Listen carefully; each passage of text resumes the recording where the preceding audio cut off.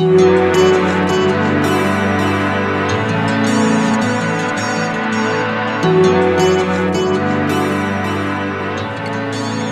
everybody. I'm Scott.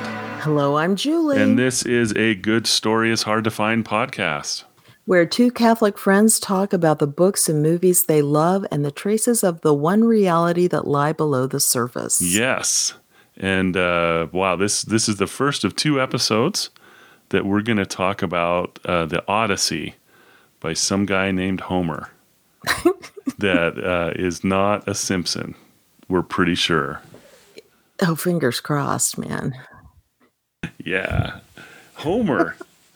Yeah, whenever you hear people talk about, like scholars and stuff, they keep saying the Odyssey, to say that the Odyssey was written is not really true, that it was oral.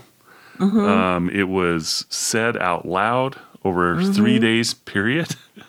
Isn't that great? Isn't that something? Yeah. So, one of the things I was listening to in prep for this is where I learned, I don't know that I'd heard that before, that it was a 3-day thing.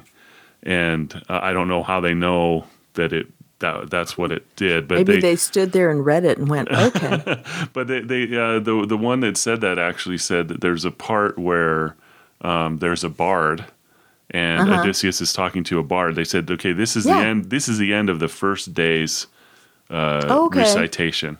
And I was like, wow, that's interesting. I'm not sure how they know that, but that's awesome. It's really cool to know. It's just like the intermission. Right. In an Indian movie.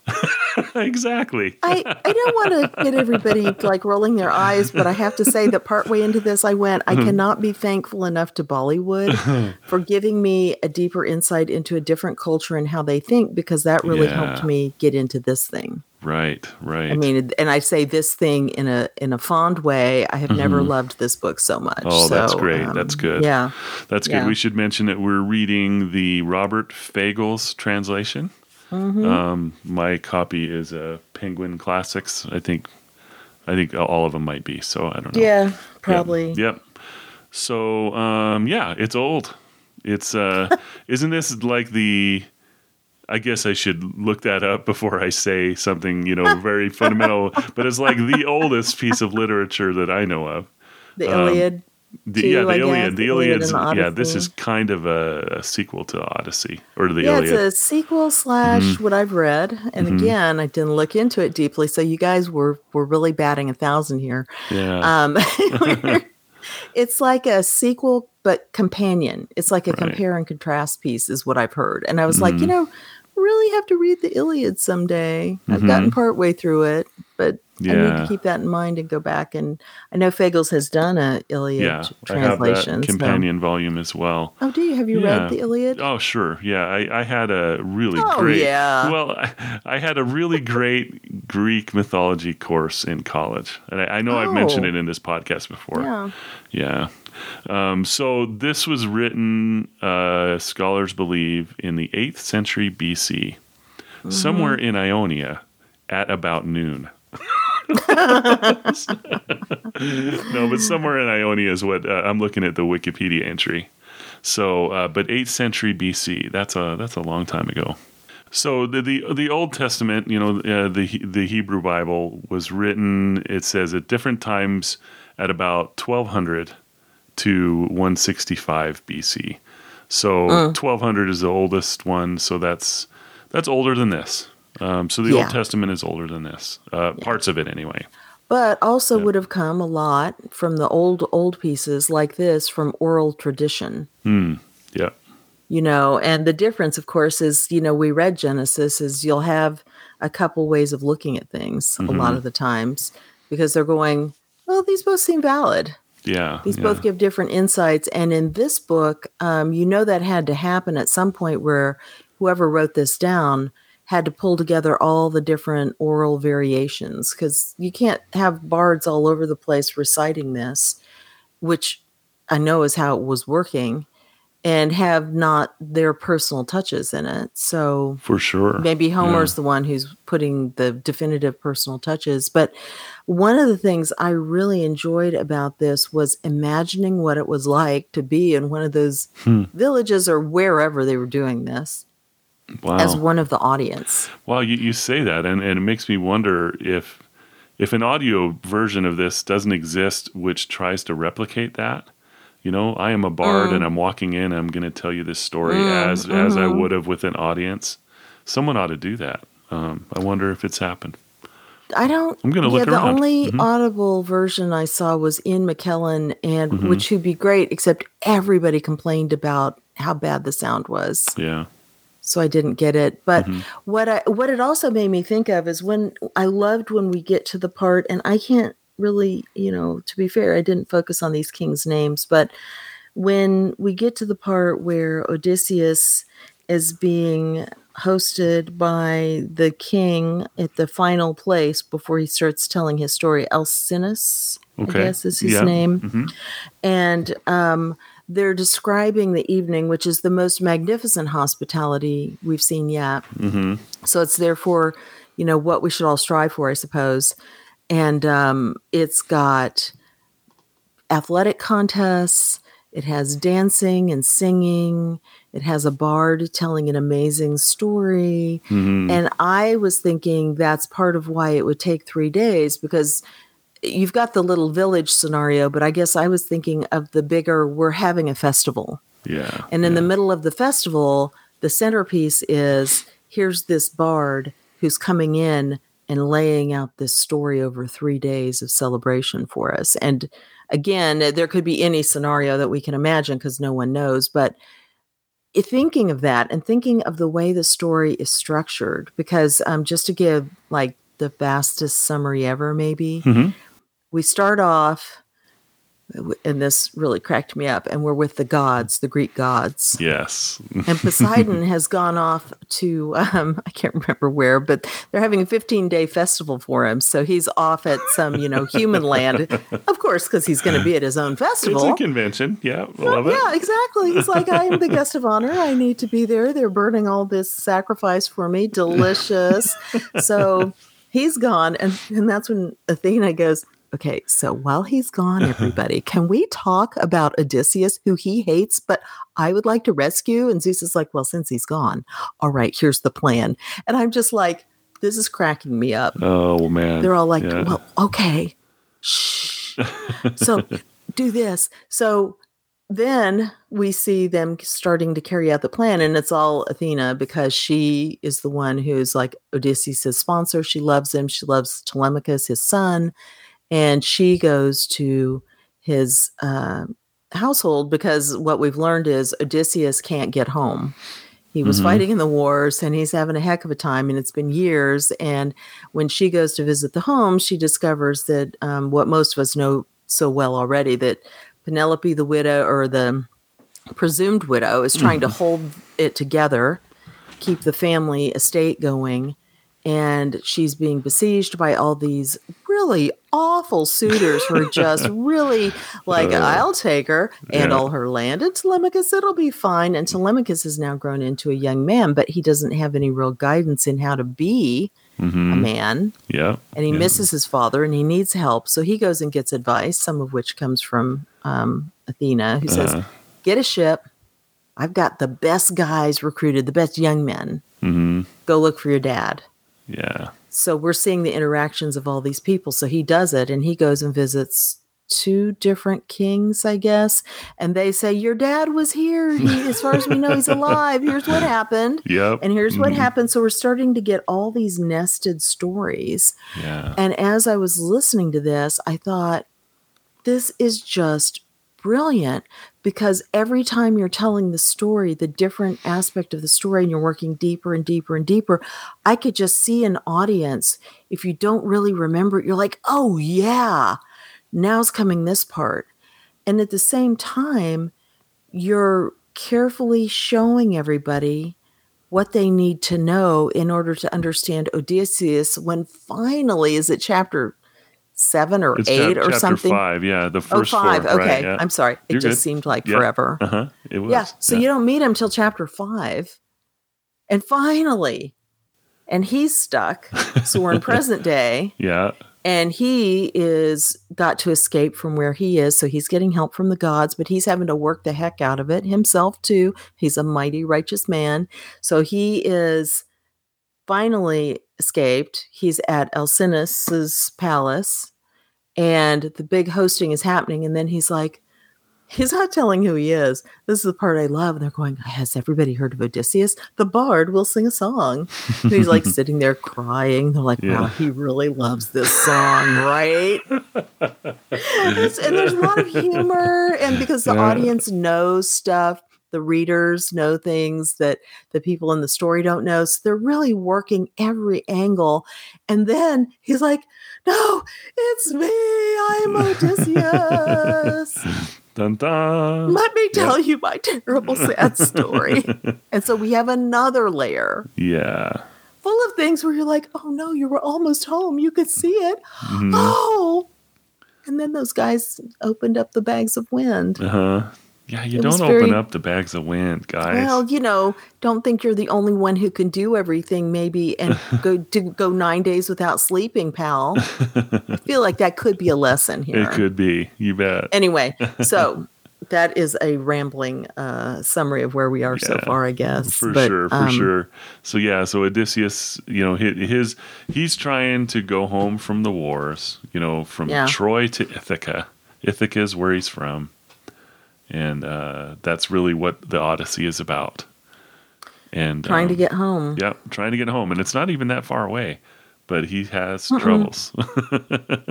He is a man of constant sorrow, as one of the translations, I think, says. So again, we're there early. Oh, my gosh. Oh, brother, where art thou is what popped in my head. And I know that was loosely based on the Odyssey. Right. Yeah, when that guy got home, he did not find Penelope being as good as this Penelope. No, he didn't.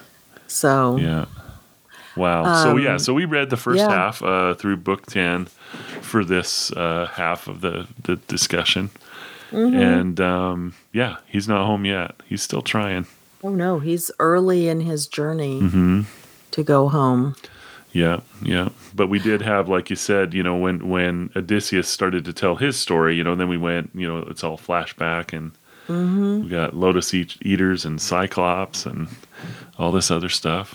Yeah, and I think Alcinous, the bard that's at that celebration, is the one that he's talking to, right? So that would have been the first intermission. The first day. Right. And what a place to leave it, right? You've heard about the guy. You've seen all the problems because he's not there. You don't know why he couldn't get home, except Poseidon has something to do with it, which we discovered in the chapters we went ahead and read, which I'm so glad we did. And so you're left on this tale of suspense, and it's like, cliffhanger. You'll get some more tomorrow. Right. Yeah. So if I just go back to the beginning, now that the summary's there, and we're not concerned about spoilers because this was written in 800 BC. So if you haven't picked it up yet, and plus, I think another thing I love is it is still in a great sort of a way of an oral tradition in our culture, and not all of it. But I can't think of anybody of a certain age or older, and I'm talking pretty young, who doesn't know about the Cyclops story. Right. Yeah. That's in cartoons. So it's still part of the culture. Yeah. Told as, simple children's tales. When you're telling about Odysseus, here's something you always tell. Another one of the things that you tell a lot. I mean, the things about maybe after that. We haven't gotten to the sirens, but the lotus eaters. Yeah. The men getting turned into pigs. And that's why when you're reading the book, I would say there's a great deal of surprise in how much suspense is built up from the beginning. I did not remember that, it starts off with the gods having their little consultation about what they're going to do. Yeah. And it's a lot more complicated of a story than just the things that might flash to mind. So, right. Yeah. Anyway, sorry. Just wanted to throw that in there. Absolutely. So one of the first things that I highlighted was very quick in there. So I just wanted to see what you think about this. But here's Zeus. They're having their conversation. And then Zeus says, Oh, how shameless, the way these mortals blame the gods. From us alone, they say, come all their miseries, yes, but they themselves, with their own reckless ways, compound their pains beyond their proper share. Which is, kind of how we view things, right? Yeah. So it's like, yeah, God is there, and a lot of people blame God for everything. But yeah, I mean, we've got a lot to do with that, right? And then, but in here, I mean, very shortly after, Athena is like, hey, why, Zeus? Why are you so dead set against Odysseus?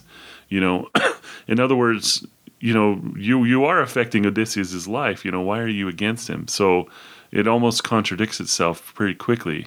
And then Zeus, of course, says, hey, my child, Zeus, who marshals the thunderheads, replied, what nonsense you let slip through your teeth. Now how on earth could I forget Odysseus?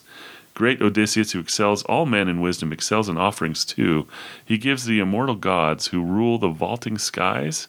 And then he says, no, it's the earth-shaker, Poseidon, unappeased, forever fuming against him for the Cyclops, whose giant eye he blinded, godlike Polyphemus, towering over all the Cyclops clans in power. Oh, I forgot there was that bit of like a spoiler. Yeah, so it's right there in the front. So he's basically saying, yeah, Poseidon's the one who's keeping him trapped. He's saying that, but then later when Odysseus starts telling his story, I think it's him when he's telling it goes, and then Zeus did this, so I couldn't get home. Or maybe the bard does. Right. And so... But I guess, as I think about it too, he's saying themselves with their own reckless ways compound their pains beyond their proper share. Yeah. He did offend Poseidon. Right, yes, Odysseus. But I can't wait to talk about the Cyclops. right. Because I feel like he is a big... it offended Poseidon. But when you look at the Cyclops and how he's living and who he is compared to the Greek culture, no Greek would have blamed him for doing what he did. Interesting. Mm-hmm. Yeah, and this is, I do want to say, I want to give full credit here. I listened to up through chapter 10 discussion of, there's a podcast called Close Reads. Uh-huh. And they're interesting because they're largely from Circe Institute, which perfect. Which is perfect. Yes. And I've been listening on and off for a while. They'll talk about books I don't care to read, and so I just skip it. But they've talked about things like True Grit. Ooh, and one of the Peter Wimsey mysteries, and one of the True Grit we should read. But anyway, so stuff like that, and so I'll listen in. And they had a really interesting conversation about the Odyssey that I was listening to, since you had a class that you'd listened to. Yeah, one of the teaching company courses. Yeah. All right. And so this, in a sense, was just listening to them have their conversation. It made a big impression on me for some of the ways to kind of view this as someone who is so far away in time. And we're all still humans, but it's kind of like when we read Genesis, where what's the context the Greeks would have had? Yeah, right. And the Greeks are further away than the old Hebrew Bible, even though it's older, because we're still following a lot of the morality and revelation that followed from that early book of Genesis. We don't have that direct link to the way they thought about all these things. Right. So in the lecture that I listened to, the lecturer, and I don't recall her name, but she put a lot of emphasis on the relationship between Odysseus and the people he was visiting, and how in that culture, if you are a person and you show up somewhere where there's not going to be a hotel, right? So you would go to somewhere that matches your class, right? So if you're a poor person, you would find a hut or something, and you would go there, and they would be expected to put you up. You'd say, "Here I am," and they would be expected to take you in, and that relationship between, she called it Xenia, I think. the relationship between the people that are taking you in and yourself is this word that doesn't quite have a definition in English. So here he is, Odysseus, going to kings and things because he's Odysseus, right? Which also Telemachus does first, because Right, that's yeah. the likely place that he would have gone, and these guys fought with him in the war, or Right, their yeah. sons did, or Yeah. whoever. So we're seeing they're from the ruling classes. And you're right. So there's this interesting contrast in a couple of ways. One is with hospitality and who's to blame. Zeus is Yeah. telling his story, his way of telling it. Later, we're going to hear from Odysseus, who's shading what differently. How do we pick who's telling the right version of the story? Yeah. Because the way the Greek gods are, they're not like we look at God, of course, They can lie. They can shade it so they look better. Yeah. Or this is just Yeah. their point of view, and it's very different from the other person's point of view, They have a broader scope. Right. That's kind of interesting. It is very interesting, or they. Well, I guess we're jumping around a little bit, but I'm sorry. No. You're back to your point. All's well. But if you're talking about Odysseus weeping when he hears the bard tell his story. Is he weeping? Why is he weeping? Right? Is he weeping because he's realizing, my gosh, I'm a tricky guy, and I'm hurting people. You know what I mean?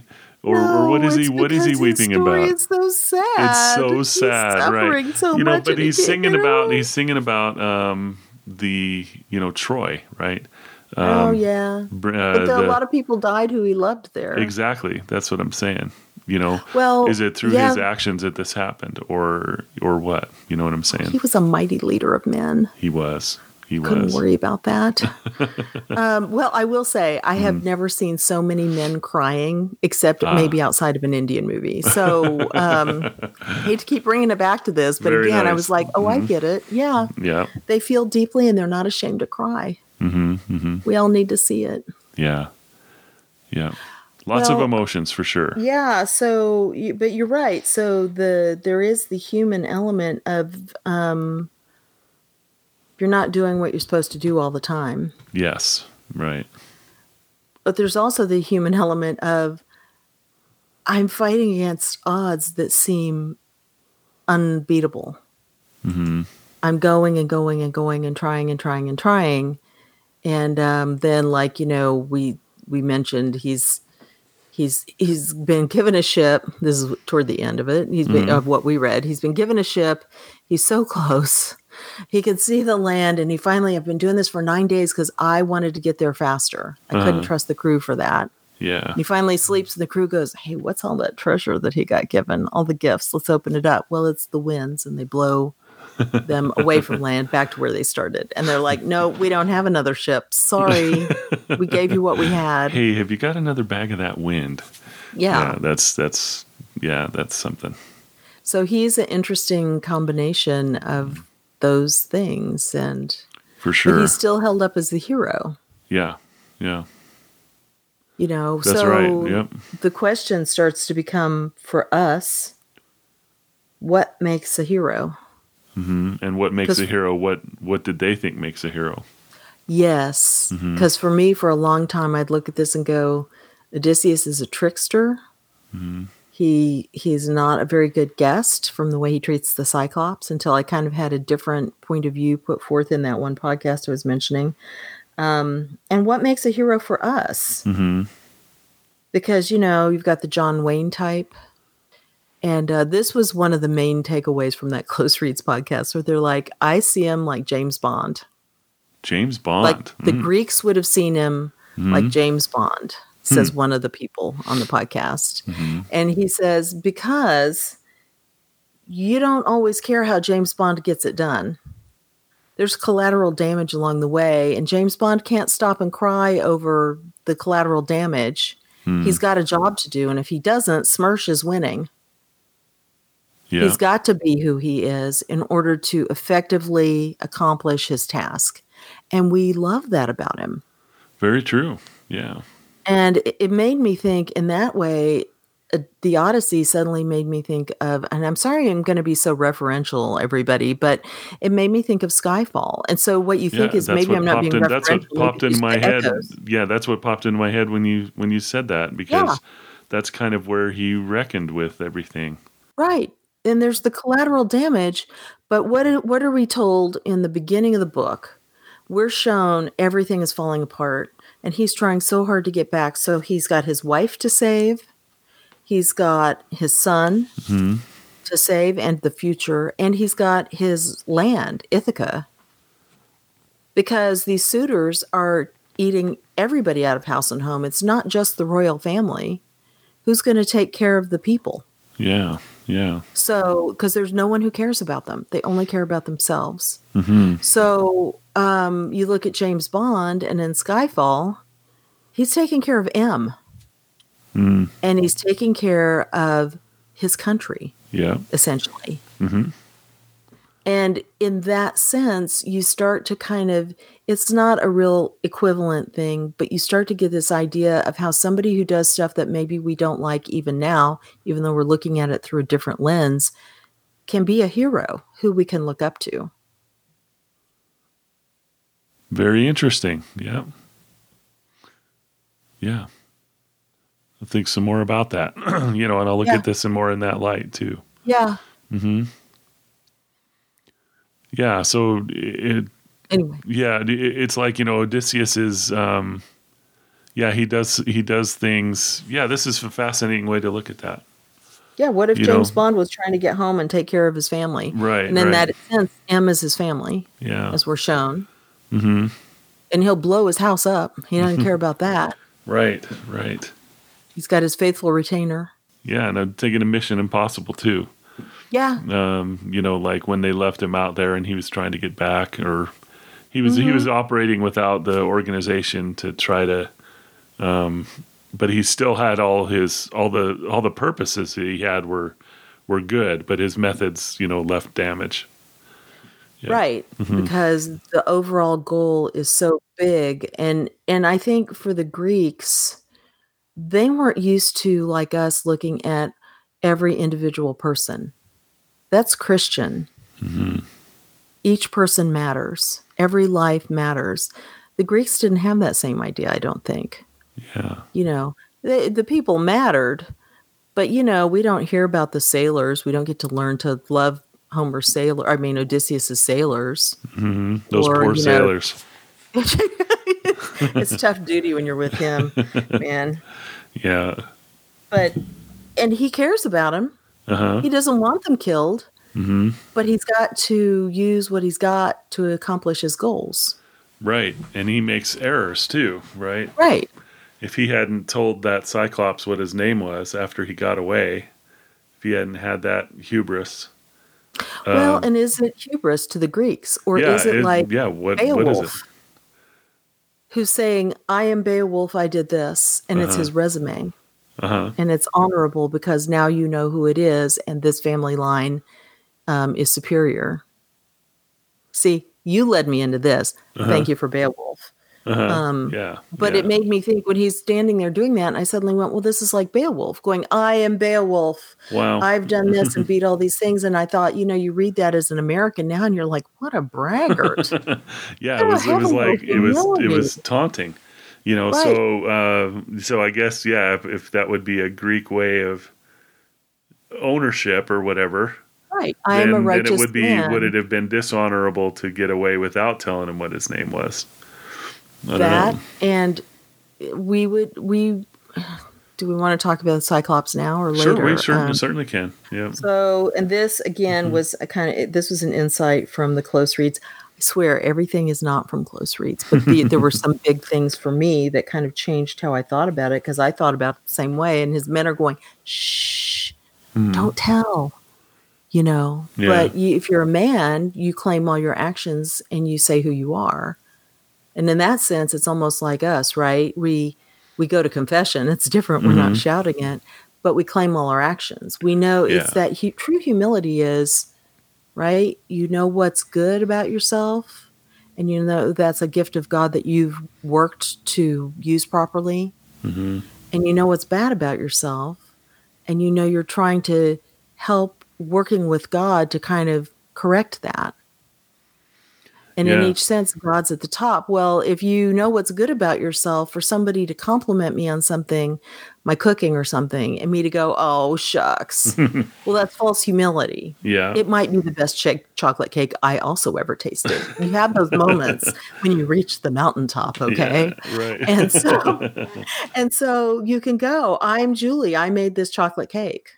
So in that sense, we have to know, what is it with the Cyclops? One thing they were saying is, we've been shown all the different ways a proper host acts and a proper guest acts. Right. And a guest is not thought worse of because he accepts the gifts that he's given. Mm-hmm. And a host gives the best gifts he can possibly give. This brings glory to himself and to the person he's giving them to.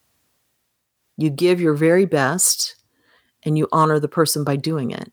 And if it makes you look great, well, okay, you're supposed to do that. So then look at the Cyclops. So if what the Greeks value is family, because Telemachus and Penelope, community, because we've seen Ithaca is important, Mm-hmm. and hospitality, Cyclops were told up front, they live by themselves. They make their own rules for their own family. So they're the opposite of community. They don't farm. They don't, and at one point, I keep wanting to call him Homer, Odysseus says, you know what we could have done if we'd had this? Ithaca's a piece of crap land. All this flat land, we could have really made it thrive. It says they don't build any boats so they can do what you should do, which is go back and forth and visit and take each other gifts, again with the gifts and the wine. Yeah. So when Odysseus is saying we shouldn't take things and run away like thieves, we should wait like proper guests and see what gifts we'll get. Uh-huh. Well, it sounds to me, I'm like, oh, you greedy thing. But back then, that's what you were supposed to do if you were a proper guest. Yeah. Mm-hmm. You're giving honor to the host. Yeah.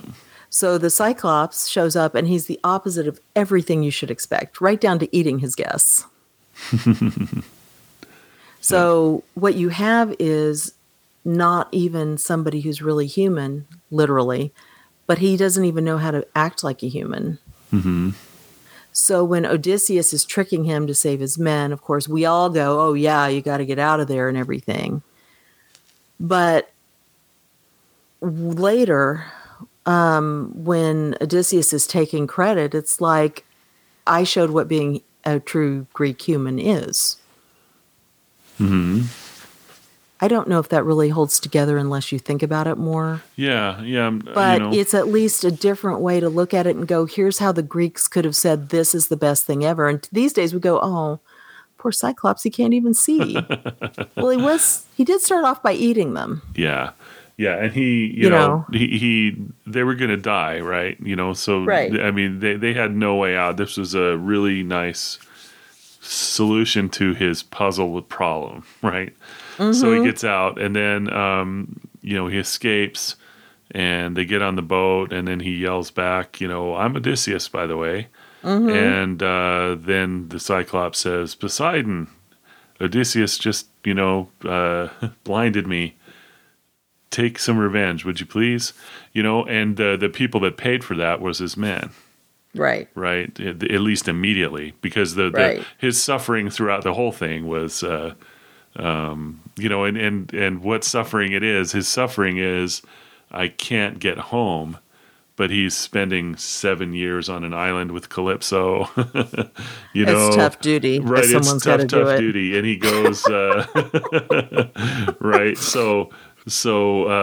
But yeah, so it's like, I can't get home. He really wants to get home. Mm-hmm. And I don't recall that he ever actually says, and I could be wrong on this, so correct me, but he mm-hmm. never says, I love Penelope so much, I can't wait to get home to her, Penelope. He doesn't really say that. What was he thinking when he's looking out and crying every day? Again, I love a strong man who's not afraid to cry. You just assume, I think, that if he's got all this stuff, I mean, Calypso is beautiful. It's everything he wants. And you're right. I think we're just told that he's looking off to sea during the day, sobbing and crying, and he's, forced to go to bed with her at night. Right. At the very least, it would say something about the Greek emphasis on family, and this. It's his place. Being in Ithaca is where he belongs, and he's got duties there. And there's no place like home. Right. I mean, there's no place like home, and that's his family, right? Right. He's got things. He's got a boy to raise, Telemachus. Mm-hmm. So yeah. I mean, there's all of that together is what he's being kept from. Right. And we know that Penelope is very dedicated to him, and so because of the crying and sobbing, and he's doing it for 7 years or however long. Yeah. We just assume it's the whole package. Yeah. So a prison is a prison, whether Calypso's there or not. Right. Yeah. Yeah. So, yeah. So, yeah. And, so he's there for 7 years. That's when we first see him in the book. It's book 6. Yeah.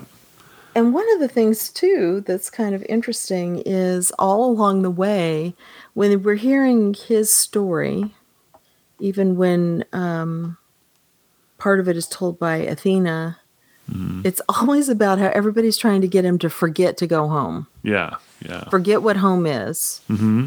The lotus eaters. Yeah. The men turned into pigs, so they can't really think straight anymore.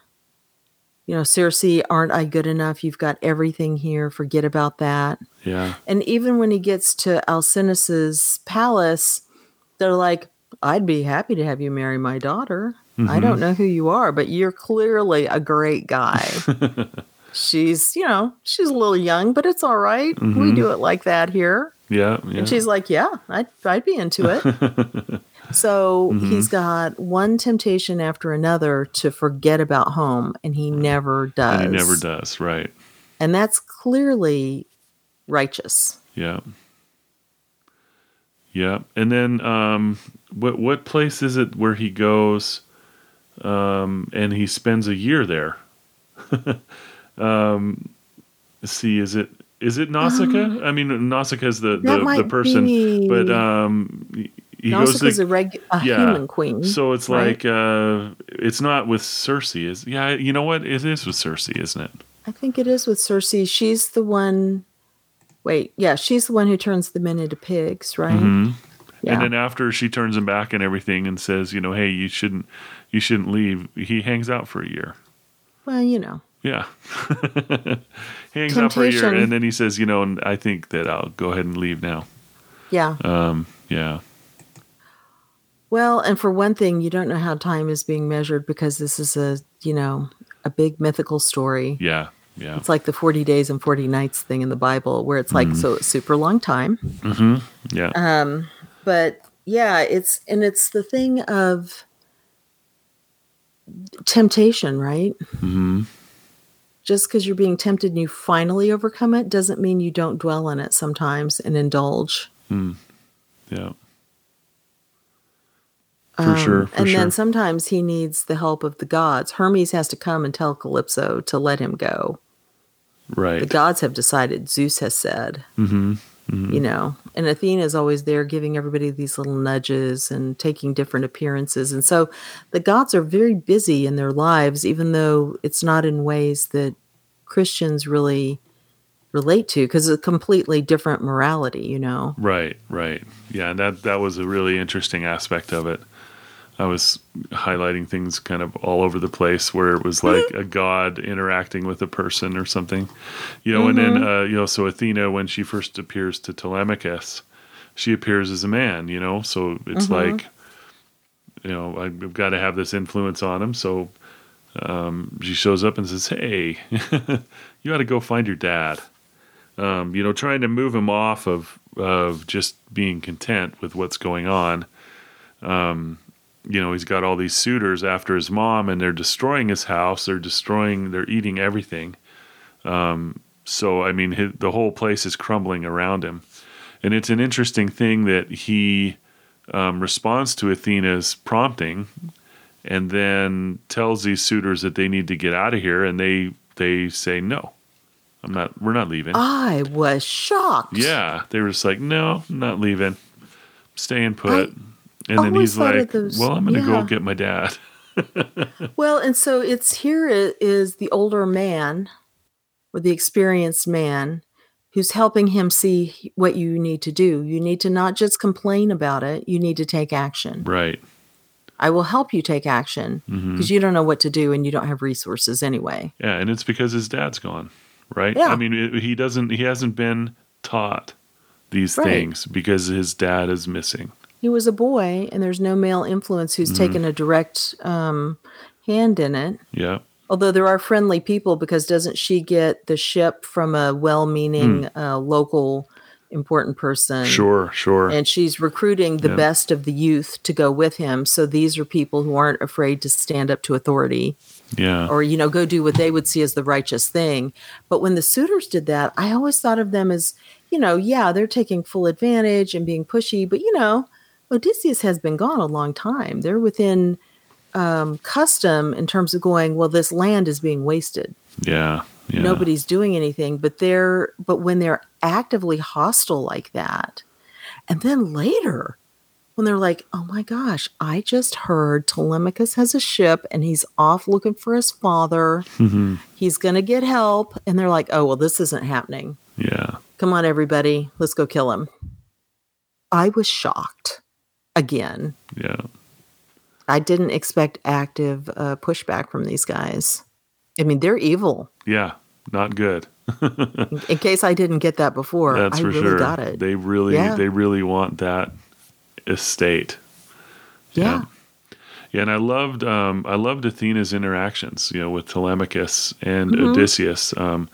But early, so Telemachus has talked to the suitors. They've said no. So now he's like, okay, well, I'm going to get out of here. And Athena's telling him, well, you should go see this king to find out where Odysseus is, because this king, I think it was Nestor, at Pylos. Mm-hmm. He's the one who saw Odysseus last, right? So go to him. Yeah. And then Telemachus is like, how the heck do I even talk to this guy? Do I just walk up to the king or what? And Athena, it says, Telemachus, the bright-eyed goddess Athena, reassured him, some of the words you'll find within yourself. The rest, some power will inspire you to say. Yeah. And I really like that line because, again, that's got shades of how we see things. Yeah. A trusting in that voice inside. Well, and it's funny because it becomes a hard book to read as a Christian because a lot of what the gods do can loosely translate into how we understand our own personal relationship with God. Mm-hmm. God will speak to us, and I don't mean like Athena changing forms, but different people will say things that are inspirational. This could be the Holy Spirit speaking through this person or making us pay attention specifically Mm-hmm. to what somebody's saying or doing. So when they're like this, did you pay attention? Yeah. And you're not hearing a voice in your head to anybody who's not Christian, but it's that thing where you just suddenly focus in and go, oh my gosh, Yeah. I didn't get this before. So that aspect of Athena, especially. Yeah. Is Have you ever like a had guardian angel or Have you ever had the experience where you seem to say something to someone else that you're like, well, I'm not really sure where that came from? Yes. And that's exactly what she's saying. She's saying you need to go forward with confidence to this king. Some of the stuff that you're going to say to him is coming from yourself, but the rest, just trust that it's going to come. Mm-hmm. And I guess you've had those moments too. oh, Since you brought it up. absolutely, yeah. And it's funny because it sounds funny if you haven't had that experience. Yeah. Well, in RCIA especially, it's like you pray that this person that comes to me, please let me be your instrument, and can I at least show them what you want me to show them? Right. And then you go in there, and then RCIA is not very structured, at least especially in the inquiry phase, where someone's just coming and saying, "What is this thing? This church?" Right? Mm-hmm. And you just need to be open and try to let them tell you what it is that they're looking for and what, they've got their own questions, and make sure you're creating a space where they can do that. And then sometimes they'll ask something and then you'll answer. And you're like, well, I didn't know that I knew that. It's not, it's just like, I hadn't really thought about that forever or something like that. And yet I could find the words that would keep them moving forward. It's amazing. Yeah. And it's not necessarily stuff that you may not have heard before or even kind of considered, but it's something you would never have put together in answering that question. If somebody asked you ahead of time, you would never have said that while you're just sitting there thinking about it. It just kind of pops out, and it's only from the person's reaction or sometimes later where occasionally you'll get this feedback of, and I've had a couple moments like that, especially lately with my mother, where I'm always trying to be, careful not to be too Christian around her in terms of, it's like Blaise Pascal said, you have to know things that are deeper and look below the surface, but you still have to talk like an ordinary person.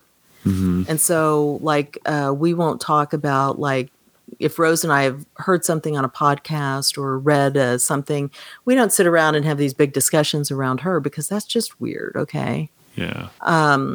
She needs the dignity of her own space too, but it doesn't mean things won't come up. Like when we were driving to the doctor and there was a U-turn under the highway, so there were some homeless people there. And she was saying, look at their signs. They have God on it really big. They know what you want to see. And I said, yeah, and they may be using it. It may be genuine. And I said, it's a funny thing about that. And so we were talking about homeless people and how do you respond? And it was my opportunity to bring up St. John Vianney, who I've mentioned before at least on my blog, of his whole take is it's their responsibility what they do with what you give them. You've been given a moment of grace in order to be charitable. It's your responsibility for what you do. Mm-hmm. Mm-hmm. And which is very freeing. And I kind of said that to her and she goes, wow. Yeah. What a sensible and practical way to look at it. You can't control anything but yourself. And I was like, yes. That's a little window she has into how do you live as a Christian and as a normal person. Yeah, very much. That's great. And those are the things where I wouldn't normally have been able to sum him up that quickly. And she, responded in a way I hadn't really thought about. Yeah, that's great. And then those are those RCIA moments, Right, exactly. Yeah, that's just so there's a glimmer there of how we see things. And then this ties right into that. This is again Athena a little bit later, and she tells Telemachus, but the great leveler, death, not even the gods can defend a man, not even one they love, that day when fate takes hold and lays him out at last. Yeah. Right? So in one way, as a modern person or as a Catholic, you're like, okay, well, you never know the day or time when this is, happening, but we certainly do believe God could defend a man if needed, or if willed, I guess. But this idea of fate, when fate takes hold, I think that's something that we don't subscribe to, where it's basically saying, hey, no matter what you do, there's this thing called fate, and your fate, you're kind of beholden to that.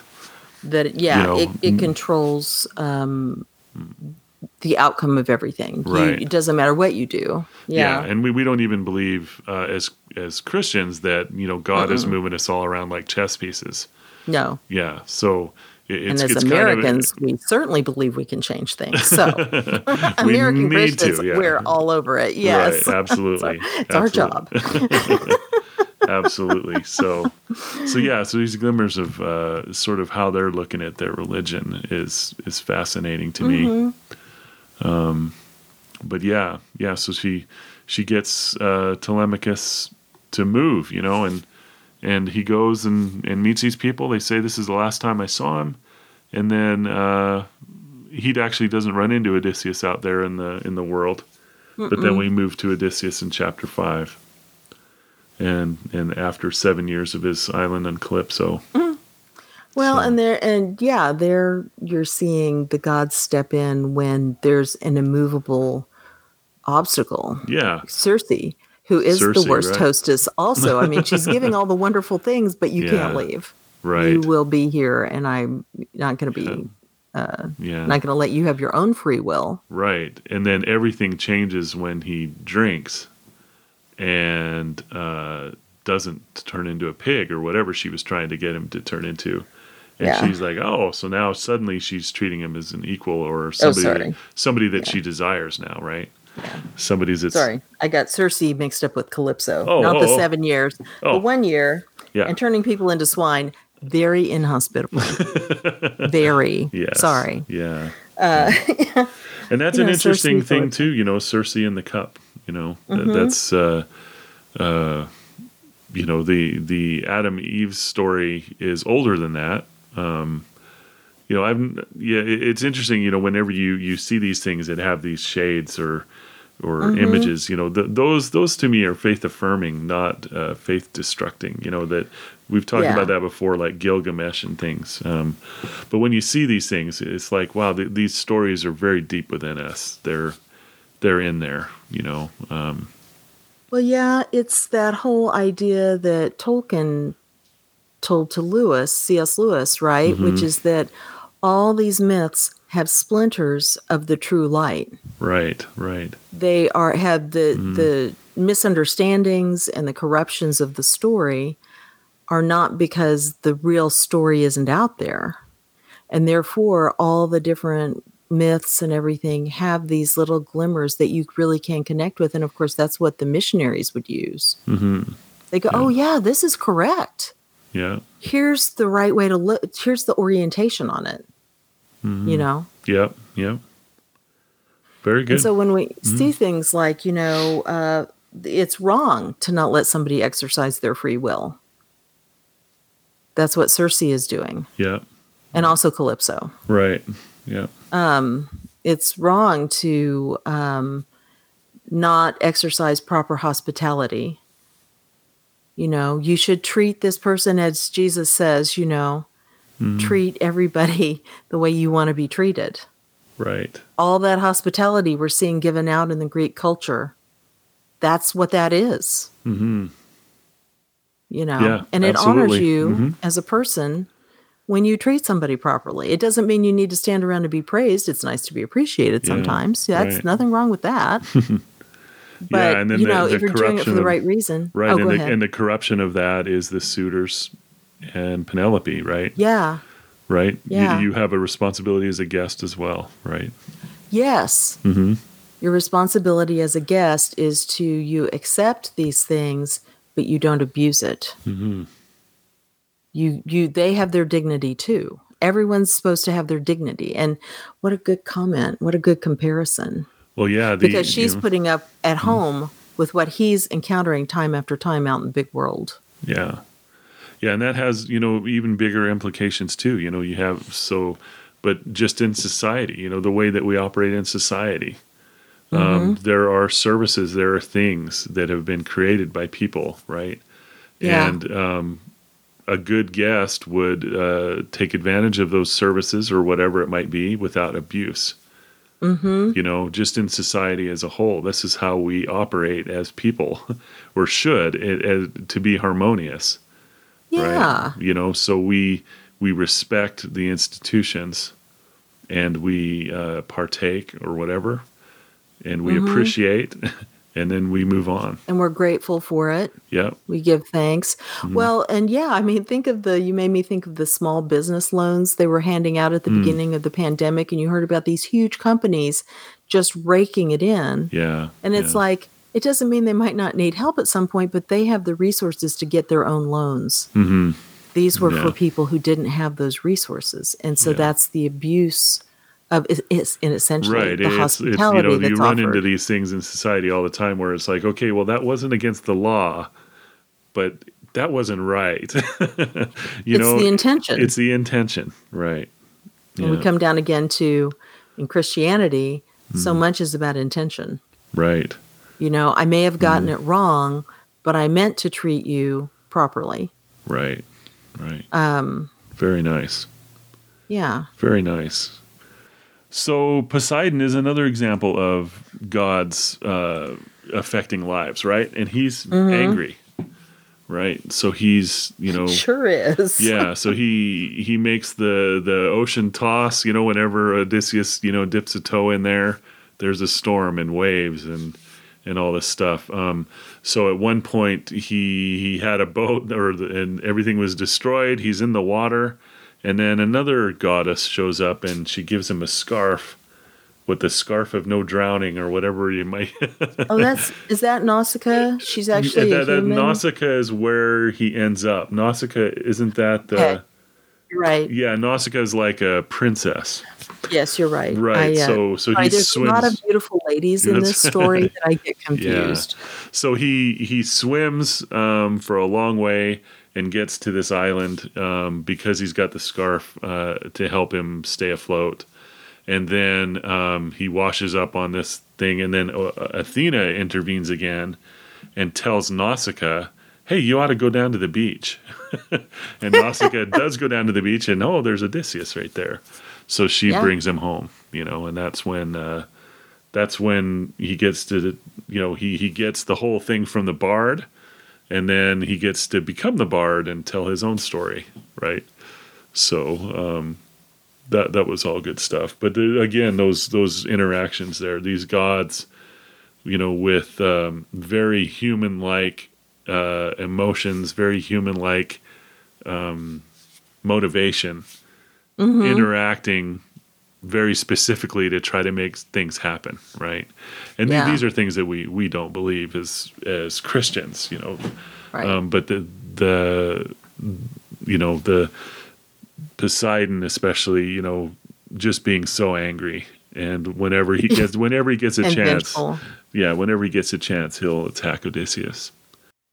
Well, it's a funny thing too. You say that because I mentioned at the beginning how much Bollywood has taught me, and since we just talked about Ram Leela last time, which was the Romeo and Juliet take Indian style, and think about this is the thing where they're not from a Greek culture, although I think Alexander did make it that far, but they have a culture that is so different from ours in some ways because they're not Christian. And some of the things they really value are some of the same things we see here. So these common human things, it's that real emphasis on community, on family first, before your personal inclinations. And also vengeance is fine. Yeah. Get it, go in there and make sure everybody knows you avenged someone. Yeah. Yeah. And so that whole Poseidon thing, I just looked at that and went, oh my gosh, you're like one of those gangster fathers. Yeah. Or the mother in Ram Leela or whatever it is. He's definitely over the top. Right. Yeah.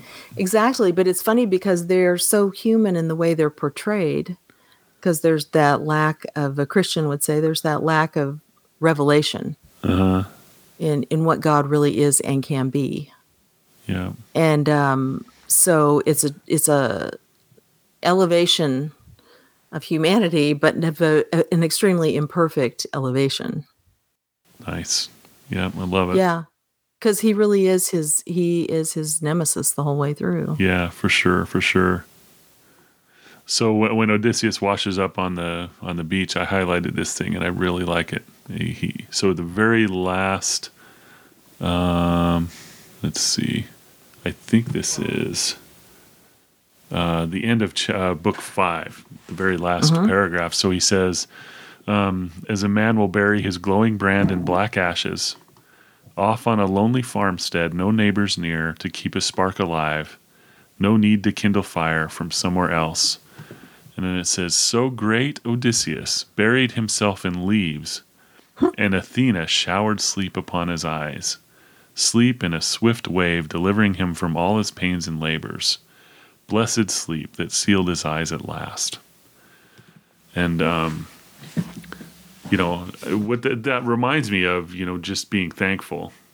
When you get something, it's like, in a poem or something, we could say, God showered sleep upon my eyes, right?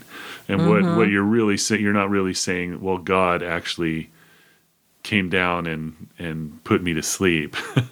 We're saying, we're thankful for peace. It's like God's peace came upon me and I could relax and sleep, But what we're not, So I read this the same way, and I know that I'm bringing stuff to it, but I think that I think it's beautiful, does. right? I think it's beautiful. Athena showered sleep upon his eyes, sleep in a swift wave, delivering him from all its pains and labors. Blessed sleep that sealed his eyes at last. So to me, that's thankful. That's thankfulness. Well, yeah, and peace, right? It's nice knowing someone's on your side. Yeah. And the feeling of alignment with God is a powerful feeling. When you feel like, when you get your, through confession and through prayer and things, and you feel like you're in tune and you're on the wavelength. There's sometimes in life I feel that way, sometimes I don't. But when you do feel that way, it's very peaceful, right? Right. Yeah, because those are the moments when you're having that personal connection with God. Because it's that back and forth. And in that sense, I guess these Greek gods are kind of right because God is a person. He's not a person like of the sort of person they are, but he is a person. And this is something that's hard to explain to people who don't have that either, which is that there's a give and take. You can be very surprised by, and not, sometimes, sometimes God will make you just laugh. Mm-hmm. Like, oh, really? You didn't think this? And you're just like, oh my gosh, what an idiot I am. I'm just laughing over, God's sense of humor and like you say, there's always there's the moments of peace. There's the moments of when you suddenly go, oh my gosh, light bulb. I got it. Yeah. But it's not like you thought it up yourself necessarily. It's like talking to another person. It's something that comes from outside of you. Like if you and I were talking, I went, oh my gosh, I never thought of that. That's great. Mm-hmm. But of course, it's more personal because God's touching your heart and your soul. Yeah. Yeah. Yeah, very much. And in these ways, when, we're seeing the gods personified in the way these Greek gods are, that's a very, very slight way of looking at that. Yeah. Absolutely. Yep. Lots of gods. Lots so many. Of emotional gods. I have to say, I never read, every time he showed up, it's like Hermes, the giant killer. And I'm like, what?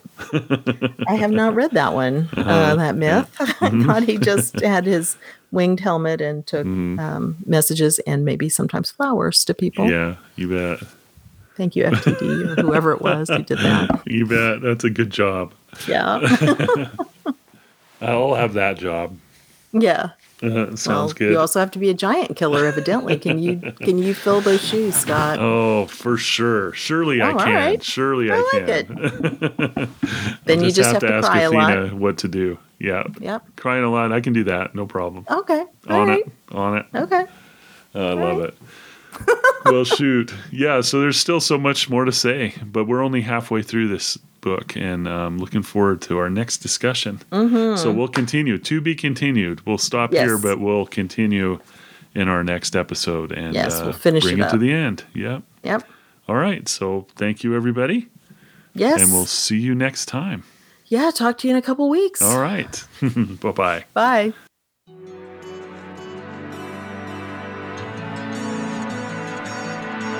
Thank you.